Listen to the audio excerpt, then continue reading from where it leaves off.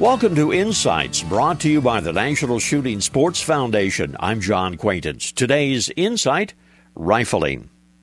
In the hunter education class I teach, we go over basic components of rifles, shotguns, and handguns.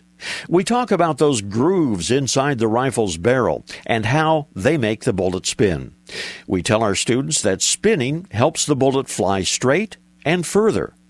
When there is some confusion on the subject, we use a football to demonstrate the concept. At that point, just about everybody understands. They get it.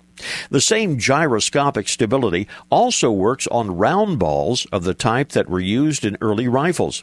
To demonstrate that, we use a baseball. At that point, too, virtually everybody understands. Everybody gets the concept. It's not that difficult. This reminder, join the National Shooting Sports Foundation in celebrating its 50th anniversary. To do that, you can visit nssf.org/insights.